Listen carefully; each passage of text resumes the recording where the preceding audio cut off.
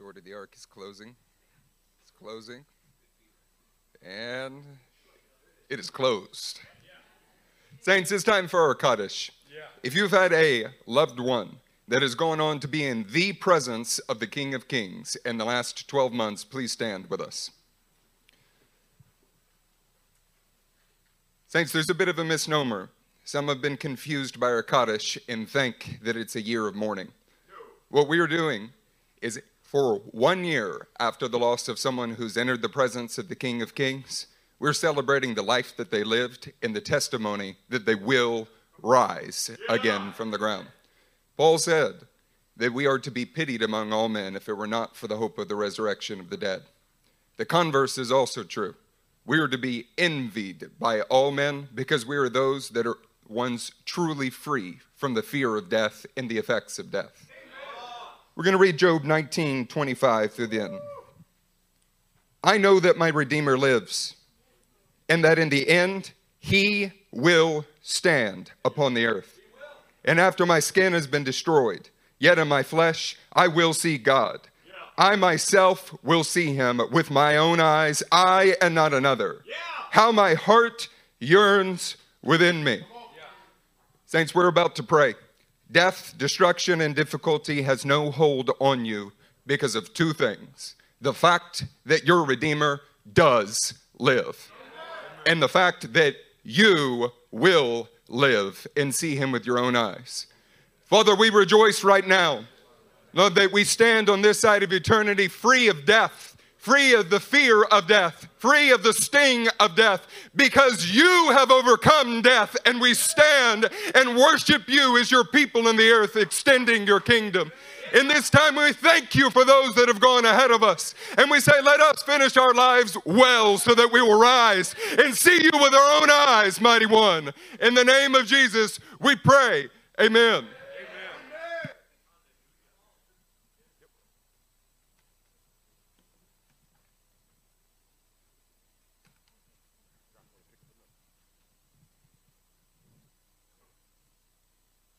Good morning, LCM. Church, this morning we are on fire. We are filled with faith. We're filled with hope. We're filled with expectation of winning at all times. Yeah. All times. And today's date is January 21st, 2024. The title to our message this morning is Offensive Faith. Everyone say offensive faith. It is our aim this morning to strengthen and stir your souls to the kind of action that takes the weapon of your faith and utilize it to the full extent that God intended. The kingdom of God always moves forward. And what currently possesses is not only a faith that brought you into the kingdom, but more so a faith that advances the kingdom. The weapon of your faith in you is the foundational armament of heaven that first steals your inner man and then propels you forward to go on the offensive with that faith. Pastor, they thought we were offensive. LCM, you are the saints of the living God, the victorious church, and you have been equipped. You have been armed, and you will win. As the body of Messiah, we do not, say do not. We do not give ear to the trumpet sound of retreat. We do not predict the outcome of defeat, nor do we station ourselves behind the defensive walls of what if. That is not who you are. Instead, we take captive those inner thoughts that wage war with our faith, and we storm the gates of hell with an offensive faith. This is the two-pronged solution to the two-pronged attack on the church of the living God. To put it more personally, it's your two-pronged solution. You are the victorious church of the living God, and our Yahweh Sabaoth, our heavenly Father, has equipped you with the answer for every taunt of the enemy. Church, you will win. You will win, and you will win decisively because his spirit is in you and his spirit is with you. Turn with us to Matthew 16, pick it up in verse 13. Say offensive faith as you turn. Oh, we on the move. We get up and we going up. When Jesus came to the region of Caesarea Philippi, he asked his disciples, "Who do the people say the Son of Man is?" They replied, "Some say John the Baptist, the baptizer. Others say Elijah, and still others Jeremiah or one of the prophets. Church, at any point, Jesus could have asked his disciples the question, who do people say the Son of Man is? At any point. It could have been by the shores of Galilee or at the entrance to the temple of Jerusalem. That might have been fitting. But instead, he chose to ask them this question at the epicenter of the satanic and idolatrous stronghold in Israel. That is the Mount of Hermon. That is where they had temples and shrines to foreign gods, and wicked things happened. At that place, the Las Vegas of their time, he asked them, who do the people say the Son of Man is? Church, they had been equipped. They had been following him, but he was getting ready to give them something that they would need to carry on in their conquest. Here, he is leading the 12 men to the front lines of spiritual warfare and aiming at imparting to them what they will need in order to still their inner man, say still the inner man, and move forward with an offensive faith. Man, how glorious it is that our King always leads us into battle. Yeah. And he leads us to the front lines to stare face to face with what he will conquer through us. Come on. So in this passage, to address the state of their inner man, what Jesus does is that he draws out their thoughts for the sole intent of removing a reliance on the thoughts of the populace. This was so that they could then possess a revelation from heaven that would not only bend or break under pressure or when facing death itself, it would be a revelation that would become a weapon in their hand, needed to silence their own inner thoughts and rise in their responsibility to further the kingdom. Amen. To accomplish this, he asked the next question in verse 15. But what about you? He asked. Who do you say I am? This was the aim of Jesus the entire time of leading his disciples up to this battlefront. But what about you? What do you have inside of you that you know who I am and therefore know who you are? He's causing them to wrestle with the same question that we have been engaged in the past couple of weeks. Who is God to you? Because that is the answer to every single question that looks to attack your faith. In other words, say it in Jesus to his disciples and Jesus to us right now is, who am I to you? There's a personal relationship that's being provoked here. Why? Because he has spent time with them. They have seen his life. They received his teachings. They witnessed his miracles. But they were missing the key component to an offensive faith. And that was who he was to them. So how about you? Right here, right now as you sit in your seat. Who is he to you? Not something that you heard someone else espouse, but what you have seen the Lord do in your life. The miracles that he has brought about time and time again. Just the state of being born again. How he transformed you, brought you from death to life, and has continued to do so ever since. You have a relationship with Jesus. Church, you are living a biblical way of life. You have seen his miracle working power in your lives and the lives that surround you. But now in the face of advancing the kingdom further than before, who is he to you? The answer is not only seen in the next verse, it highlights the offensive faith related or revealed to that answer. So let's read verse 16. Simon Peter answered, you are the Messiah, the Son of the living God. Yeah. In this moment, Peter stilled the inner thoughts of inadequacy of giving the wrong answer and stepped forward in faith that the Father would give him the answer. Yeah.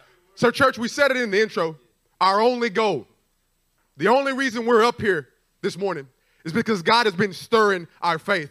And it is our mandate to stir your faith because it is what he has already given you. Yeah. Now church, before this point, Jesus got all the easy answers out of the way. Hey, who do people say that I am? Oh, Elijah. Oh, John the Baptist. Okay, cool. He got all that out of the way to come back and ask him this question that he might reply. You are the Messiah, the Son of the living God. Yeah. Church, that answer had to come from somewhere. Yeah, that answer wasn't surface. That answer came from his soul. It was revealed to him from heaven. And that is what God is stirring inside of us. When we get into a place where our circumstances are causing us to ask, who is God to us? That answer is being stirred from the inside out. You are the Messiah. He is your Messiah, and he is the answer to every situation. Offensive faith subdues faithless thinking and never fails to try again. Church, we're stomping all over the fear that says, man, I got that wrong one time. Man, I screwed up when I stretched out. We're running all over that this morning. Offensive faith never fails to try again. We're destroying hesitancy this morning. We're destroying it. There is no such thing as a defensive faith. There is no such thing as a defensive offense. There is only an offensive faith, a faith that moves, a faith that is proactive and not reactive. There is only an offensive faith, a reckless abandonment of oneself, because you know that you will be given the solution. We don't know if Peter got that download before he spoke up. And you don't know if you're going to have the answer before you move out in faith. But you know that when you move, he will meet you in it, just like God met Peter. Church, this is who you are. You are the offensive church of the living God. Peter is such an inspiration to us all. He's an inspiration because he was a man who began to learn how to still his inner soul and never failed to try again. You know, we've been in team meetings. That's what is one of the core foundations of developing in our church. And you know what it's like whenever you've given an answer and you try to give a suggestion and it turns out to be the wrong one. I've done it many, many times. I've offered up a lot of stupid suggestions. But that's not all I've ever offered up. I can tell you that the Lord has stirred each and every one of us in that moment, that crucial moment, to have an offensive faith that says, I know my value and who I am to my God and my team, and I'm going to rise up and I'm going to try again. The Lord put me here. I'm not dead yet. I still got work to do.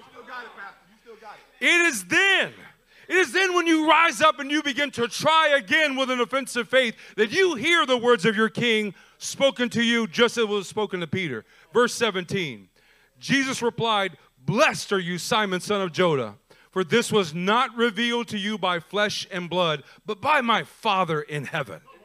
By the Father of glory, Carlos.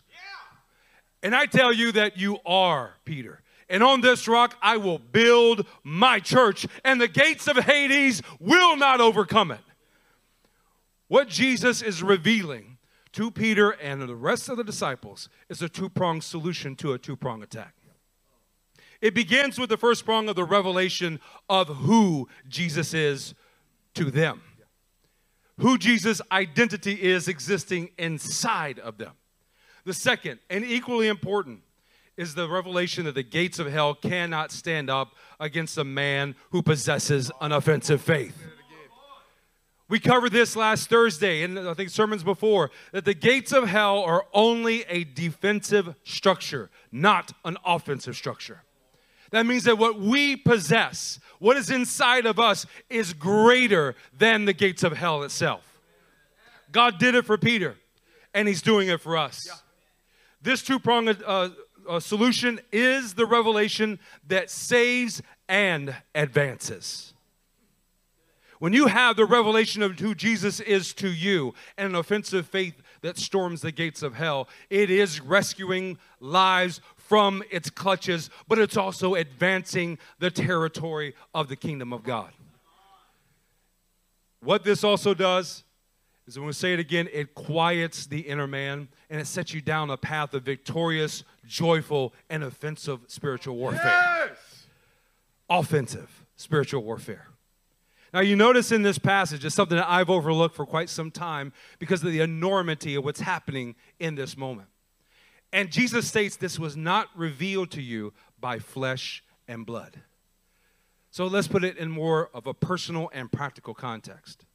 Is that it's not about what you can accomplish in your own strength.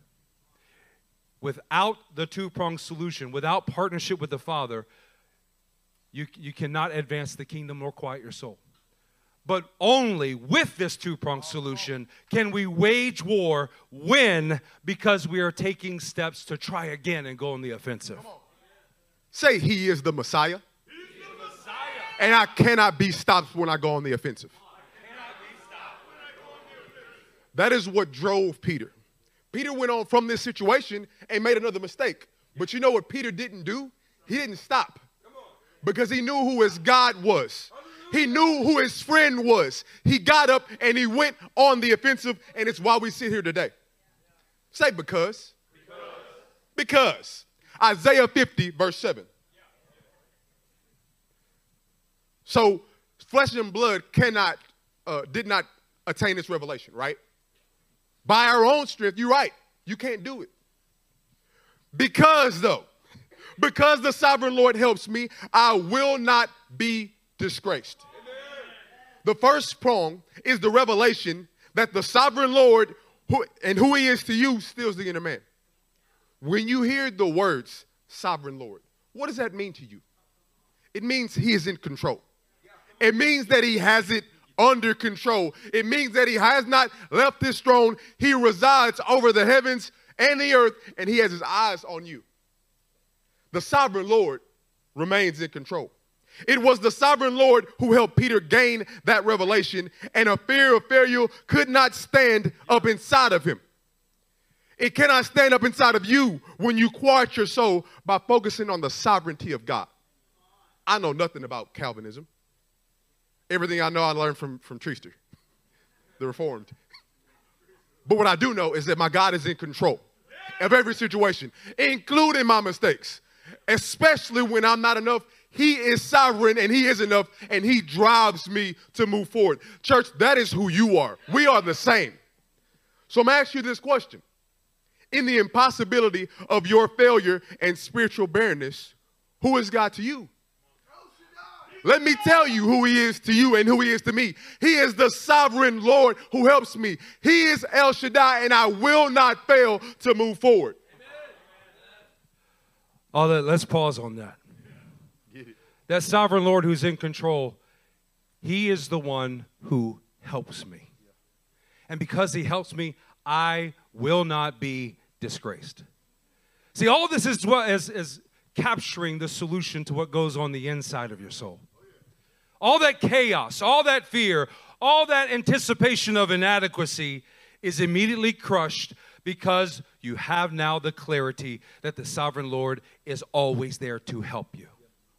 He's always there to empower you. He's always there to make sure that you have more than enough to win. And the end result is that you won't be disgraced. Isn't that typically the fear that begins to rise up, that we're going to make a mistake and therefore be disgraced and devalued in our brother's eyes and the Lord's eyes? That is absolutely crushed with just the singular fact that the sovereign Lord, the El Shaddai, is here right by my side to help me at all times. The last half of verse 7. Therefore, everybody say therefore. I have set my face like flint, and I know I will not be put to shame. The second prong builds on the first. Because he is the sovereign Lord who helps me, that revelation resolves my faith and sets my gaze resolutely on what he has put before me to accomplish. I know who he is in me, and therefore I will step forward to act in the function that he has made me. Come on.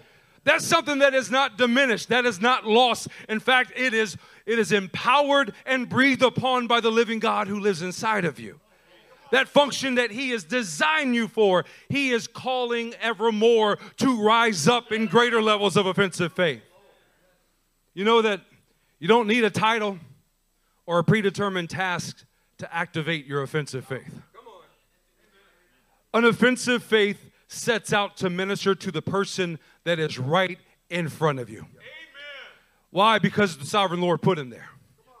If the sovereign Lord put him there, then he's going to help you, and there will not be any disgrace, and you will have a resolute, flint-like face to accomplish what he put before you. It's not that we know all the answers, but it's the fact that we know him. Yeah. And that he resides within you and is able to lead you to a place of victory. Therefore, this is our attitude.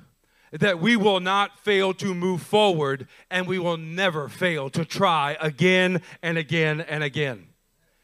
If I look upon my sovereign Lord, if I look upon the one who is my rock, I can take confidence that he will not be stopped, and therefore the conclusion is that I will not be stopped as I try. Church, you will not be stopped. You cannot be stopped when you have a revelation of who your God is and you go on the offensive. Peter was a flint-faced man. Peter was a man who moved forward. Pastor Matt is a flint-faced man. This man is chiseled. Look at him. He is chiseled in the physical and the spiritual. But why is that though? Because no matter what you see happening in Pastor Matt's life, he does not stop moving forward. The Lord propels him and he propels us. You know who else is a flint-faced man?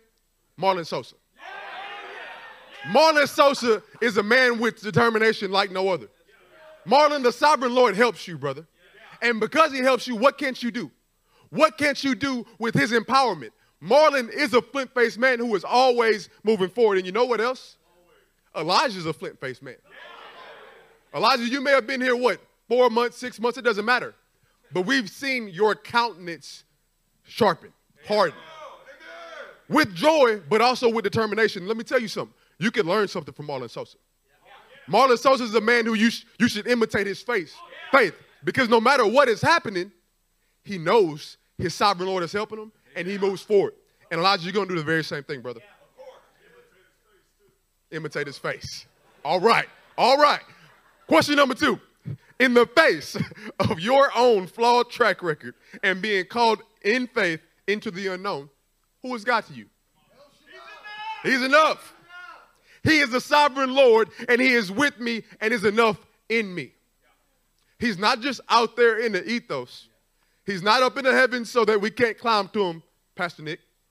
He is with you and he is in you, and it is his spirit inside you that caused you to move forward. Amen. Let me tell you something. Before I got born again, I didn't want to do right. I had no drive to obedience. But you know what happened? When I got born again and I got spirit-filled, all of a sudden there was a drive. There was a desire. There was an understanding of the word that I never had before. Why? Because he was not only with me, but he was in me. And do you think that was for then? Do you think that was just for them when I was coming out of the world? No. It's for right now as well. As a matter of fact, it's even more so. We're picking up speed. We're going on the offensive. The offensive faith that you possess enables you to subdue your stumbling blocks. The stumbling blocks don't belong in my house. I kick them out. Offensive faith causes me to subdue them, quiet the fretful emotions, and become an unstoppable force. That is who I am. But church, that is who you are. That is who we are. We are those with an offensive faith. Look at verse 8 with us. He who vindicates me is near.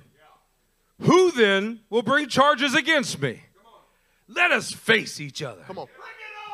Who is my accuser? Let him confront me. In fact, why don't you go ahead and lie down so I can remember where I left you last. Do you hear the confidence in these passages of who God is to them? Do you hear the confidence that they will not be stopped? In fact, it has no fear of confrontation.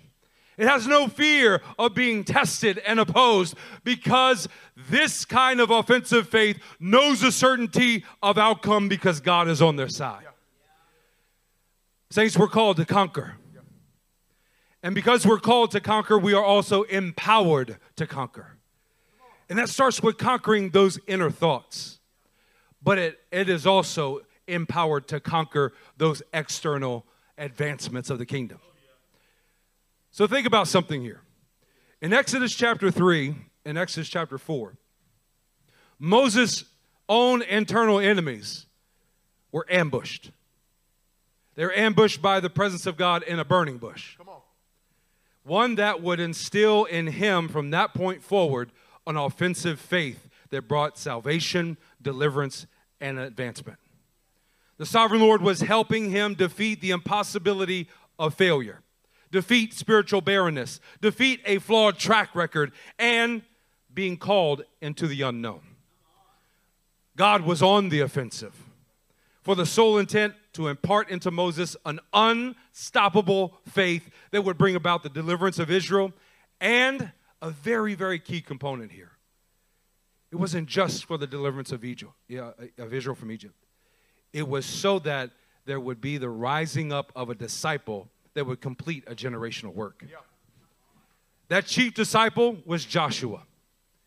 Joshua witnessed the result of a man who could quiet his soul by knowing who his God is, and a man that would move forward in faith to prevail over the gods of Egypt, to prevail over the Red Sea, to prevail over the grumbling of a generation and bring them up to the precipice of the greatest time of their nation's history. When it came time for Joshua to rise up and lead the nation of Israel, there are several accounts of encouragement and strengthening being given to him with a two-pronged solution, one that would be essential to countering a two-pronged attack.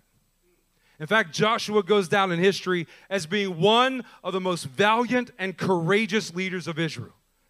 However, several passages indicate that he had to conquer his own internal struggles before leading God's people to conquer the promised land. Can you put yourself in Joshua's shoes for a minute? You have seen Moses save you from slavery. You have seen him defeat the gods of Egypt. You have seen his partnership with Aaron. You have seen him literally split the Red Sea with the help of Adonai God. You've seen him bring water from the rock. You've seen him heal the people with the bronze snake by the Lord's direction. God used Moses to do that. And now, it's your turn. It's time. Yeah. Deuteronomy 31:7-8. We're engaging with it. We're helping you engage how we engage with it. This is Moses' encouragement to Joshua. Then Moses summoned Joshua and said to him in the sight of all Israel, "Be strong and courageous, for you shall go with this people into the land that the Lord has sworn to their fathers to give them, and you shall put them in possession of it. It is the Lord who goes before you, Joshua. He will be with you, Joshua. He will not leave or forsake you, Joshua. Do not fear and do not be dismayed."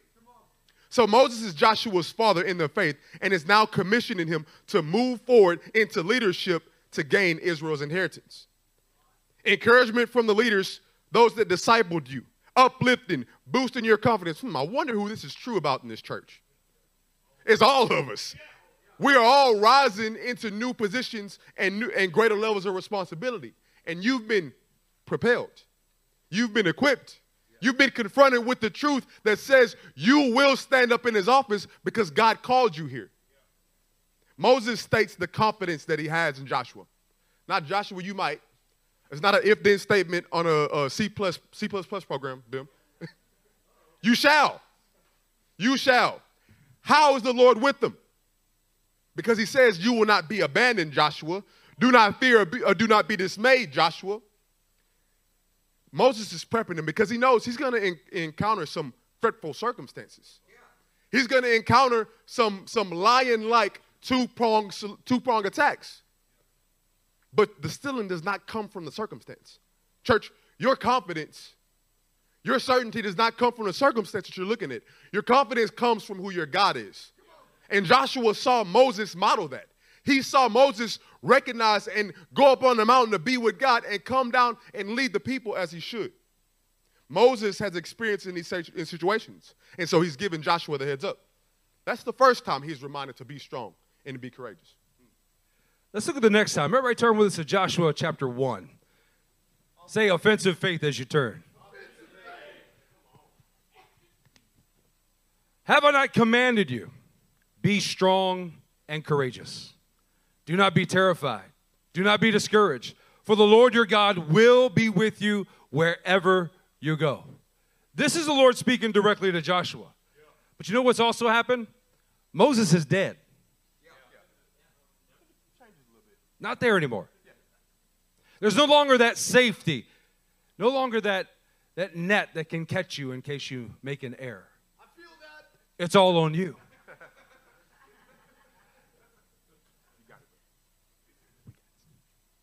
Church, what the Lord is doing in every single one of us, not one person is exempt, is that he's calling us to rise in greater levels of responsibility. And rise with the same encouragement that has always been given to you and that what the Lord has currently given to you, speaking to you.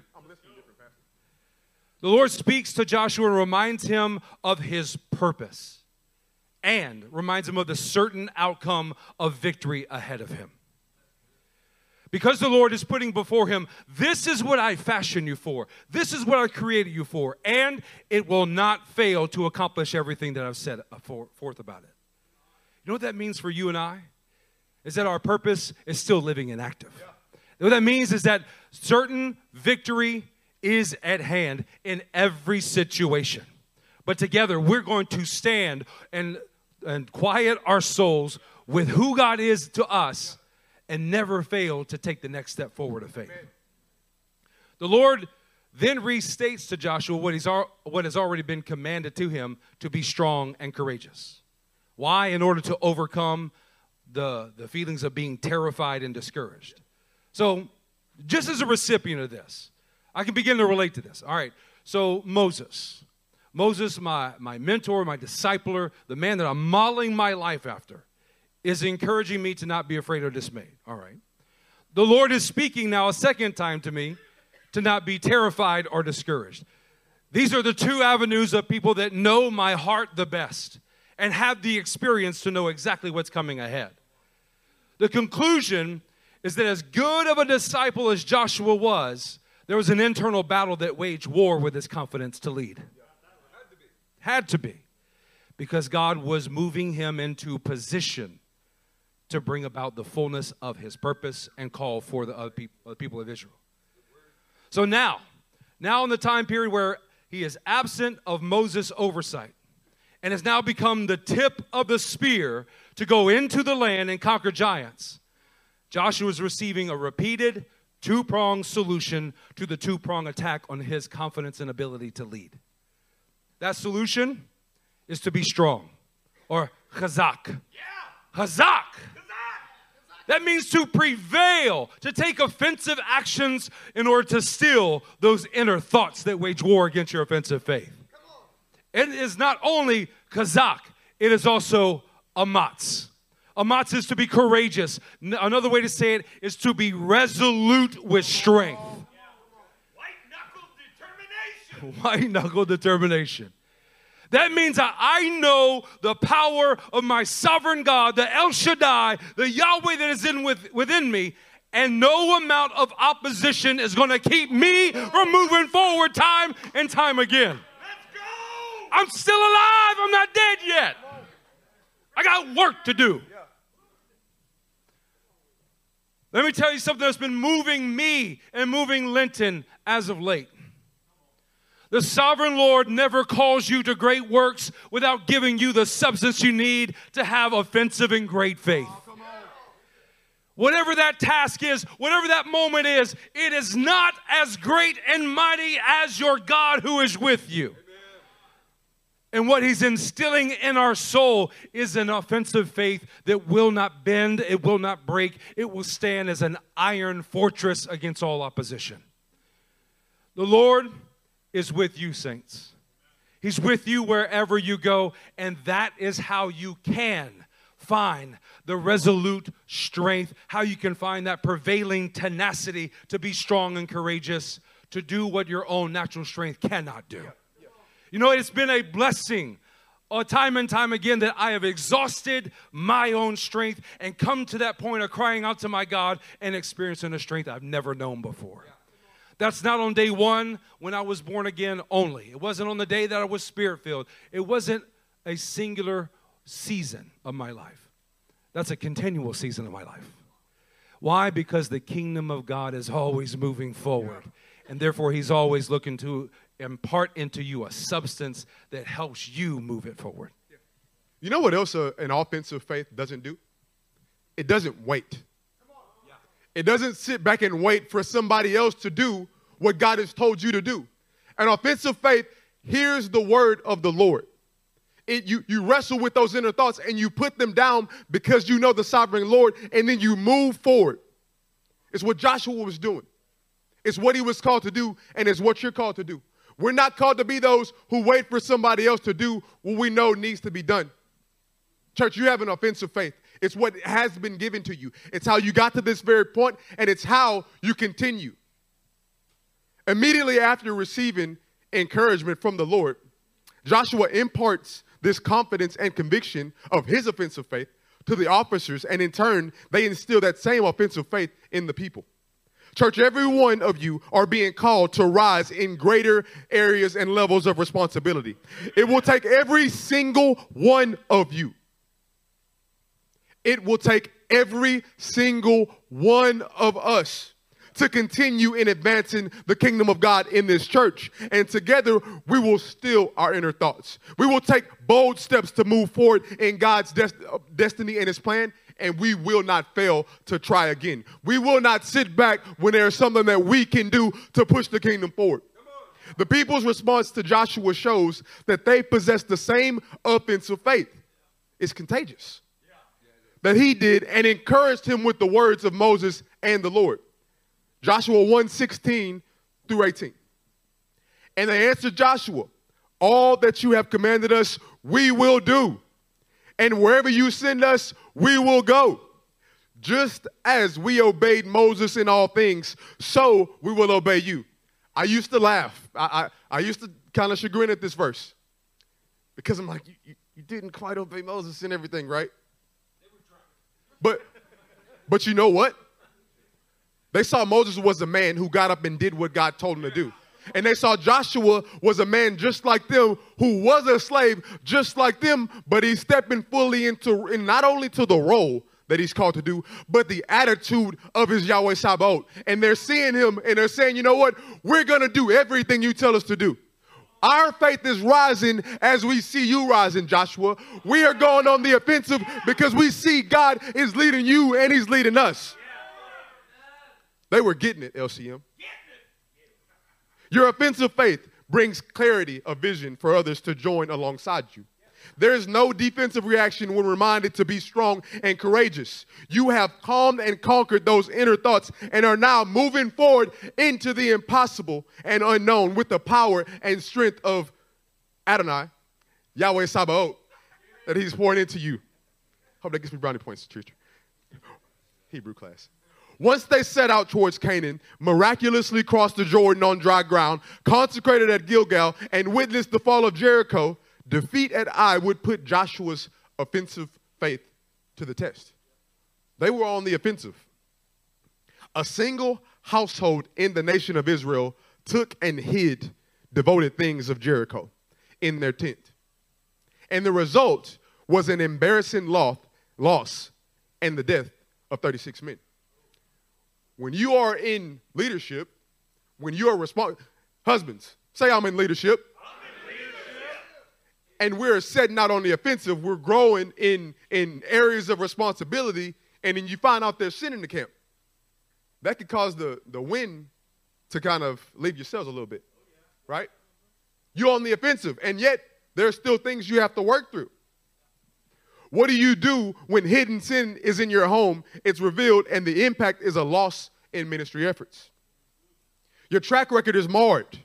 Failure is at the forefront. But let me ask you a question. Has the sovereign Lord abandoned you? No. I'm going to ask that question again. When you face a flawed track record, when you face sin in your family, when you face difficulty with, say, finding a job, when you face difficulty in these areas, has the sovereign Lord left you? No. Has he canceled your call? No. Has he taken back his word to help you? Will he allow you to be disgraced and stained with the shame for the rest of your life? No. The two-pronged solution that we have been learning and living in is to answer the Lord's question. What are you doing down on your face? This is what he said to Joshua in Joshua 7. What are you doing down on your face? By stilling your inner man and getting up to move forward. Yeah. You move forward by consecrating your household and getting back into the fight. There is land yet to be conquered, And this is not the display of an offensive faith. What God is doing in Joshua and helping him through, he's doing the same thing for us. Time and time again, he is helping us get up off of our face, this faithlessness, to rise up in offensive faith. You're not dead. He hasn't canceled your call. He hasn't abandoned you, which means that you are the solution for the problem. Amen. Let me put it more practically. You are the solution for the problem within your own household. God has stationed you at the perfect place to be his arm, his weaponry, to put to death what is an obstacle in your own household. Not put the person to death. To put to death what is an idolatrous, devoted thing that has been deceptively put under the rug. But the whole point is that groveling, mourning, wondering why this has happened has never advanced the kingdom. Instead, it has taken an honest assessment of who God is to you, why he put you there, and to rise up off your face immediately. To get moving, to take the next step, that you are the leadership point of consecrating your family. You are the leadership point of advancing the kingdom in your family. And what happens in that home now begins to radiate outward and affect every other home. From this point forward, Joshua is a man who is on the offensive. And he receives another reminder of his call to conquer and divine vision on how to do it. Everyone turn with us to Joshua chapter 8. Say offensive faith as you turn. Shout it out a little bit louder. We're going to pick up in verse 1. And the Lord said to Joshua, do not fear and do not be dismayed. Take all the fighting men with you and arise. Go up to Ai. You know what I hear in that? Is do not look at your past failures and think you just need to walk around that city or town and avoid them from that point forward. You're to arise, stand upon your feet, and go and face the very thing that defeated you in the past, because you will win in the present. See, I have given into your hand the king of Ai and his people, his city and his land. And you shall do to Ai and its king as you did to Jericho and its king. Only its spoil and its livestock you shall take as plunder for yourselves. Lay an ambush against the city behind it. Set up an attack that is going to be a two-pronged solution. Verse 3, so Joshua and all the fighting men arose and to go up to Ai. And Joshua chose 30,000 mighty men of valor and sent them out by night. I want you to notice something first off the bat. That the man of God never graduates from being attacked on all sides. He is reminded yet again, hey, son of God, hey, Joshua, hey, LCM, do not fear and do not be dismayed. Joshua is just becoming proficient at countering the two-pronged attacks of the enemy. You know how he does it? By calling to mind who his God is. And then getting up and getting back into the fight. Getting back into the fight looks like stepping into darkness and being the light that awakens the dawn. Being the very representative of God to make the title change in warfare to the benefit of the kingdom. Again, you have to steal those inner thoughts. You have to counter by moving forward with God's strategy. And what was an initial ambush on your faith is now being turned into an offensive ambush on the gates of hell. What this means is that at this point there must be an immediate response, not a prolonged meditation. Well, do I go about making an advancement this way or that way? No, God just said, lay an ambush. Get up, move, take the next step forward. I am with you. I'm going to help you. I won't let you be disgraced. I will help you set your face like flint to accomplish what victory is needed to be done. That means there's no paralyzation through analyzation. There's no fear that sheds a tear. There's no dismay that makes me lay down in the hay. I am filled with the Spirit of God, and I'm never at a disadvantage. I see men in this room that are rising up, and I'm going to rise up with them. You know, whenever you begin to rise in your offensive faith, it breathes life into everybody else's faith. It inspires them to stand upon their feet. So you're not just fighting for you, you're fighting for your brother on your left and on your right, because we need each other to win. When we look at that point, that it's not just Joshua that's getting up off his face and advancing. He's surrounded by 30,000 men of valor, 30,000 men who know and want to go into the fight. That means that all those inner thoughts that you're in this all alone and that you're abandoned, nobody around you is to help you, that's a lie. That's an absolute lie. It is of the garbage, of the basura, of the trash. I speak Spanish today. Look around you, saints. Look all around you in this room. Do it. I see a church that is filled with men and women of valor that know how to advance the kingdom. You know what the evidence of that is? We're still here. And we're still growing. And we're still advancing. And we're still having kids. Let's continue on. Verse 4. And he commanded them, behold, you shall lie in ambush against the city behind it. Do not go very far from it, from the city, but you shall remain ready. Say remain ready. Remember, saints, we're talking about an offensive faith. Don't think for a second that these 30,000 men were sent to the backside of Ai to be put out to pasture. No, these were mighty warriors prepared for battle with a mandate from heaven. You know who else has a mandate from heaven? You have a mandate from heaven. You have a call to warfare in this church. You've been given mezuzah. You've been given family banner. You've been given children to raise up. You've been given disciples. You've been given a job. You've been given a house. You have a mandate to advance the kingdom in every single area that God has given you. You got a mandate, Mr. Carl. We're going to rise up. Like Joshua, these men also stilled their inner thoughts. They took full responsibility for the commission they had received from the Lord. Do you hear that? They didn't take full responsibility for somebody else's commission.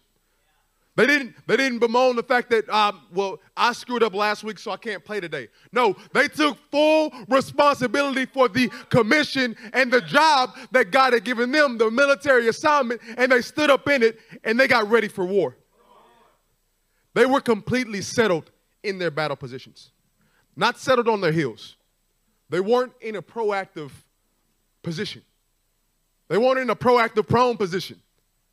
They were on the balls of their feet. They knew what their station was. They knew what they had been called to do. They were ready. And they were awaiting the command to go on the offensive. Church, if you get anything from today, anything, you're getting a lot. Amen. But what we want to convey is that the faith that overcomes is the faith that is on the move. Not the faith that's reacting, the faith that is on the move, that is ready to go because you know who your God is, you know what he's told you to do, and you know that there is certain victory on the other side of your obedience.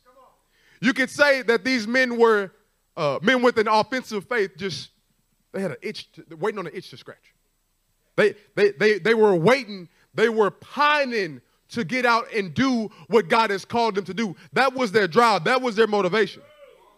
They were men who dared greatly, and they did greatly. They were in complete unity with their other contingents, and only together would they complete the ambush and rout the enemy. Pick up with us in verse 5. Verse 5 continues with these men who were at the ready. And I and all the people who are with me will approach the city. And when they come out against us just as before, we shall flee before them. What? And they will come out after us until we have drawn them away from the city. You know what? They weren't retreating. They were not retreating. Retreat is when you know you have lost and you are fleeing to save your own life. We're not those who save our own lives. This is an ambush. They're not retreating, they're actually advancing. And for the sole purpose of drawing the enemy out in the open so they could crush him. Until. For they will say, they are fleeing from us, just as before. So we will flee before them. Then, then, you shall rise up from the ambush and seize the city. For the Lord your God will give it into your hand. Saints, I want to tell you that your failures of the past can and will be turned as a strategy of strength in the present. Amen.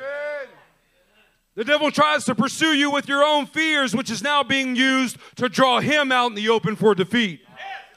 This is how our weaknesses are turned into strength.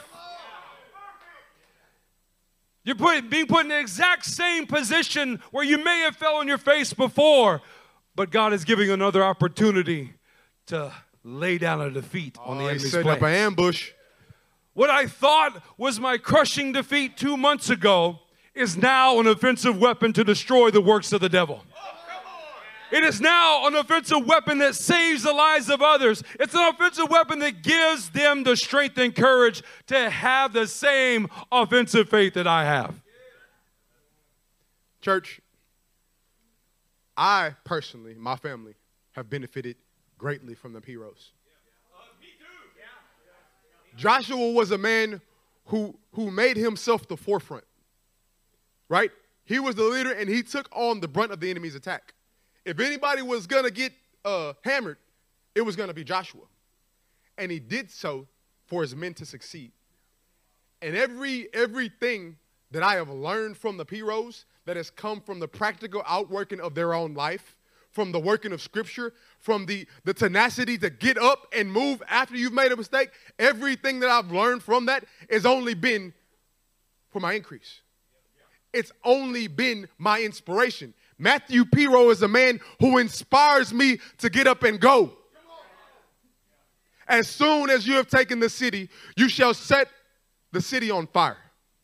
You shall do according to the word of the Lord. See, I have commanded you. Joshua is sharing the vision of imminent victory and reminds them to hold to God's commands on how to finish this fight. Holding to God's war plan results in complete and utter destruction of the enemy's stronghold. And it lights a fire.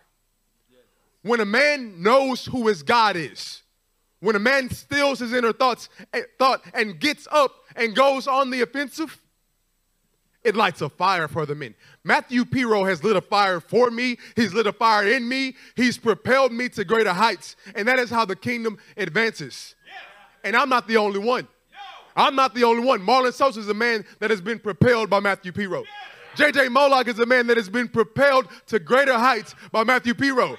Abimbola Daramola is a man who has been propelled, jet fuel, rocket fire, to greater heights because of the faith of this man and the chiseled face of the man. Go with us to Joshua 9. I'm just trying to imitate Baj Regina. Let's go. Yes. Yeah. But can we say that I need my brothers and my brothers need me? Yeah. Let's go to verse 9. So Joshua sent them out, and they went to the place of ambush and lay between Bethel and Ai, to the west of Ai. But Joshua spent the night among the people. Joshua rose early in the morning and mustered the people and went up, he and the elders of Israel, before the people to Ai. And all the fighting men who were with him went up and drew near before the city and encamped on the north side of Ai, with a ravine between them and Ai. He took about 5,000 men and set them in ambush between Bethel and Ai, to the west of the city. So they stationed the forces. The main encampment was to the north of the city and its rear guard west of the city. But Joshua spent the night in the valley. There's a lot of meat within this scripture. But let me point out something that is pertinent right here and right now that I need every one of you to get. That in the progression of advancing the kingdom and God's will for this church body, God is stationing the forces. That means that each and every person is being placed in strategic positions. That the men in the encampment of 5,000 could not look at the 30,000 and say, what's wrong with me that I'm not in that group? The men in the 30,000 couldn't have that same perspective towards those in the 5. It's taking confidence in knowing that God has placed you exactly where he wants you, but it's not about you. It's about the salvation of our people and the advancement of God's will in this church. Wherever he has placed you, trust me, it is strategic. Not one person is dispensable. Not one person is insignificant. Every single one of you are part of the army of God in this family, and every single one of you are needed to have absolute victory. What this looks like is that we're about to send off 3 of our finest families to Romania. You know what that is? That's a strategic position. That God is laying an ambush in Romania to take the gospel further. Take the gospel further where many have failed. And what we will see is an exponent of multiplication over there, just as we've seen here. What we also have is that in this midst, in this church body, we will continue to do what we have always done, and that's to raise up pastors and elders. That's to raise up teams of families that advance the gospel in their homes, but more importantly, going outside of their homes. This looks like living arrangements. It looks like home group leaders meetings. We have to always be advancing with the strategic position that God lays right before us and trust it and not count that our value is based on it. That our value is set before the strategic position is ever put in place. So what that means is that every single one of us is being put into position for victory. So we're calling you today to still your inner thoughts of comparison and contrast. All have a fixed value. All have a fixed and strategic position. But therefore, with that in place, I'm going to say to you, church, get up and move forward with your assigned position. Get up and move in faith. Why? Because your brothers depend on it. This church depends on it. Our future depends on it. Say offensive faith. Let's pick up in verse 14. And as soon as the king of Ai saw this, he and all his people, the men of the city, hurried and went out early to the appointed place toward the Arabah to meet Israel in battle. But he did not know that there was an ambush against him behind the city. Oh, if Satan would have only known who Jesus was. And Joshua and all Israel pretended to be beaten before them and fled in the direction of the wilderness. So all the people who were in the city were called together to pursue them, and they pursued Joshua, and they were drawn away from the city. Not a man was left in Ai or Bethel who did not go out after Israel. They left the city open and pursued Israel. Flawless strategy. The two-pronged strategy of stationed forces allowed the enemy to become vulnerable. When we are operating in an offensive faith, we stationed where God has placed us, even what appears to be a retreat is a forceful advancement of a counterattack. We do not go on retreats, not as men and not as men of God. We are on the offensive no matter what it looks like. So you run into a difficulty. So you run into an issue. You are not on the retreat that is promised to a man of God who is doing his will. You are on the offensive, and it's allowing your brother who is stationed to come for an ambush. So say you're sick. Sickness should not cause you to retreat or regression. Sickness is an opportunity to have brothers and sisters ambush the enemy's plan, and we're going to see miraculous healing. Amen. Say your car dies on the way to church. How about that, Lou? No retreat back to the house, but calling on the family of God to give you a ride to the house of God, where unity and sacrificial acts of love bond you and the members of this church closer together. Amen. You might even have a Armenian man come and see all your church family come and help you and wonder, why do those people love each other the way they do? So one of the most impactful moments of victory is getting ready to take place. And it's getting ready to take place in verse 18. Go there with us.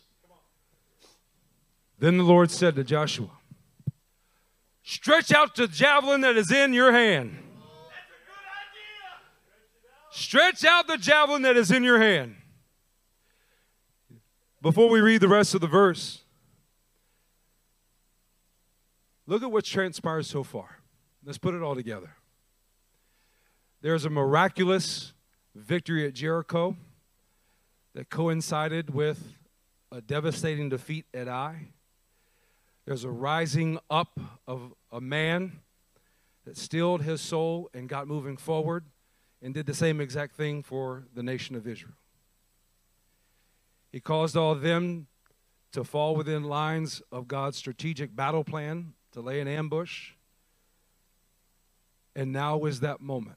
What do you do when you have stilled your inner man, you've gotten up to move forward, and momentum is being carried towards victory? You stretch out your javelin that's in your hand.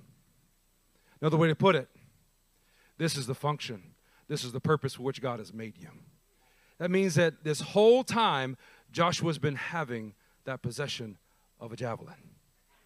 God pointed him back to his core purpose to be the tip of the spear in that moment and raise it up to bring inspiration to go to war for all of his brothers around him. He took that offensive faith one step further by going to the fullest extent with his call. He lifted it up. But here's something very specific as we read the remainder of this verse. Stretch out the javelin that is in your hand toward Ai. That was toward the very place of what was a previous defeat. That he stretched out the fullness of his call to bring inspiration, rallying his brothers to him to go back to the place of what once was a past failure. And therefore he was able to stand with his brothers in ultimate victory. The certainty continues on in the passage, for I will give it into your hand. And Joshua stretched out the javelin that was in his hand toward the city.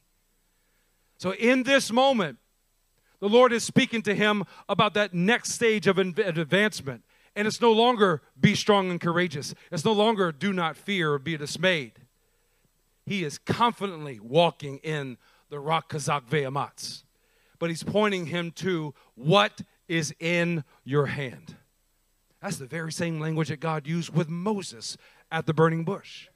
What's in your hand? What have I given you? What have I empowered you with? How have I designed you to function within this body? Lift it up, stretch it out, go beyond the means of what you think you can, because it is what your brothers need for victory. Church, I'm telling you, now is the time to stretch out the calling that he's put in your hand towards those areas of past defeats. When fear of inadequacy tries to rise within your soul, stretch out your offensive faith that God will help you. He will help still your inner man. He will empower you as you step forward in your function to try again and again and again and again. I look out and I see a man like Chris Riazora. That's a man who is unstoppable. That's a man who will not fail to try again and again. And I'm saying to you, Chris, stretch out your javelin, son.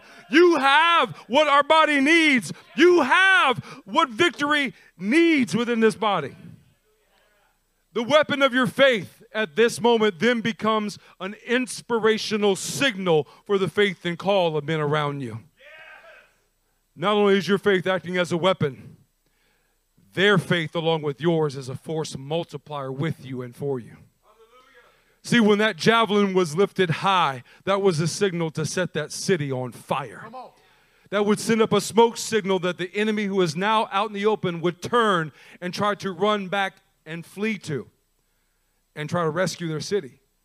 But that would put them right in the middle of an anvil and hammer tactic. It would result in their ultimate destruction. So what happens whenever you stretch out your javelin towards Ai? is that you ignite a fire within the habitation of what the enemy once had in your brothers, and it begins to annihilate all of those inner thoughts that have been waging war this whole time. When your faith is acting as a weapon, it's acting as a weapon that brings about an endurance, an empowerment that will not let your soul nor your strength go faint. Let's go to the next verse. Stand up with us as we go there. LCM, God loves you. You are known by the Father. And he's put a weapon in your hands. Not a weapon to be able to handle the circumstances of life. He's given us something to get us moving. To get us on the offensive, because he knows and the enemy knows that once you believe what he has said about you and what you believe what he said about your brothers, we're going to start some fires in this church. We're going to get moving, and we're going to be inspired to grow to greater and greater heights. Amen. What I love about this verse and God's promises is there was nothing off limits for Joshua. There was nothing off limits for the people of Israel. There was no part of that land that was promised to them that they did not get. LCM, there is no amount of shalom that is off limits for you. There is no amount of victory, especially from past defeats. There is no amount that can be withheld from you because you are on the offensive. Verse 25 says, all who fell that day, both men and women, were 12,000. All the people of Ai. But Joshua did not draw back his hand with its stretched out javelin until he had devoted all the inhabitants of Ai to destruction. All. Say all means all.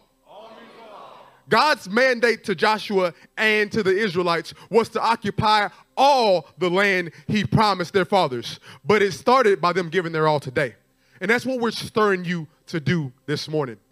Church, we're calling on you to stir your faith, to rise, to go on an offensive faith, an offensive campaign that doesn't wait, that doesn't sit back and wait for somebody else to do what God has called you to do. No, he put the javelin in your hand, Assad. He put the javelin in your hand, Steve Thomas. And when you go, because you're going, you are not only going to save lives and be victorious, you're going to inspire your brothers in the process. It's going to take a consistent and offensive faith. One that recognizes the anvil and hammer tactics of the enemy, steals those inner thoughts, and gets up and goes on the offensive. One that takes the javelin of your call and rises in faith and does not turn back until the job is done. So the question is, who is going to stand and stretch out in offensive faith with us today? Who will choose to act by stealing your inner thoughts and moving forward in faith? Saints, as I pray, let's take the active direction of today to steal your inner thoughts, but more importantly, to get up and take a step in offensive faith, to move forward. Today, be in prayer about those areas of past defeats that you can immediately go to with the function of your call and see imminent victory in those areas. So as I pray, let your faith rise. Let your tenacity grow. Let your voice reach the heavens that will express the offensive faith that God has given you. Mighty King of heaven and earth, we thank you for your name that's above all names, and that name is inside of us. You have breathed your word of life into us. Help us still our souls, and now we rise up in our offensive faith. We charge forward as a body that will go and advance your kingdom for our brother's sake. In the name of Jesus, amen.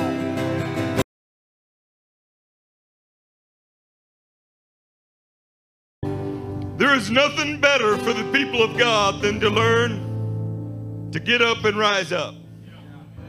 Do y'all want to practice that? Yes. We'll sit down and we'll get to do this again.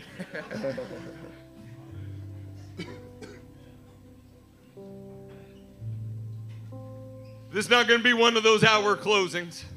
We don't need that. Offensive faith. What an extraordinary message.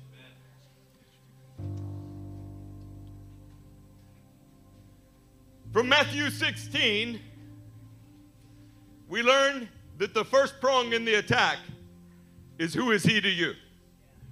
This allows you to settle and also to stand. Then we learned, what are you to do? We're to put hell on the defensive and move forward. That's what we're to do. This allows you to move and others to move with you to create momentum. Church, that's what brought you all here. That is who we are. That's what we do. My God, did I love Isaiah 50 and verse 7? Because the sovereign Lord helps me, I will not be disgraced. Listen to this wording. Therefore have I set my face like flint.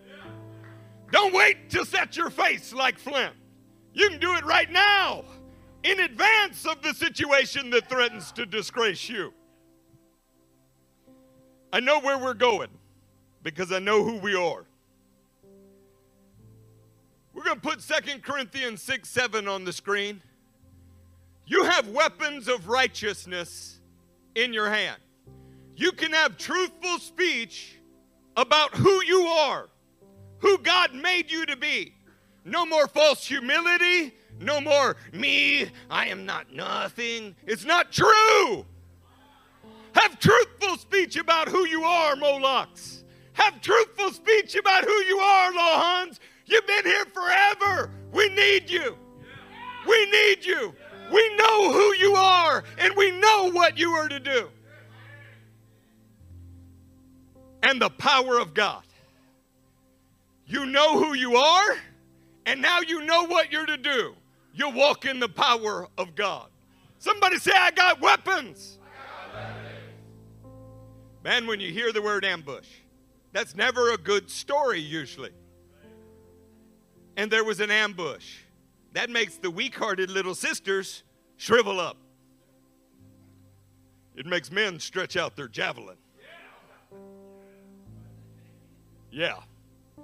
When you hear the word ambush, do you immediately think of yourself as the one being ambushed? Because when you got weapons in your left and right hand, when you know who you are and you know what you're to do, you are the one setting the ambush. Need to redefine your thinking. And that's what this sermon series is all about. You understanding who you are and what you're to do. This is the answer for everything in life. All right, how many of you give 2-minute submissions for our weekly reflection? Raise your hands. Okay. I'm going to give you a giant hint, as in a command.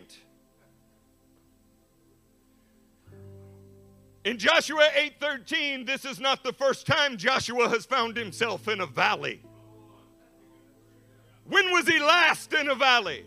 Yeah, that was Exodus 17, when he could still see the leader of Israel with his hands held high and a staff of God in his hand. And Joshua led the people to victory. Now he finds himself in a valley again, but without the leader that he loves.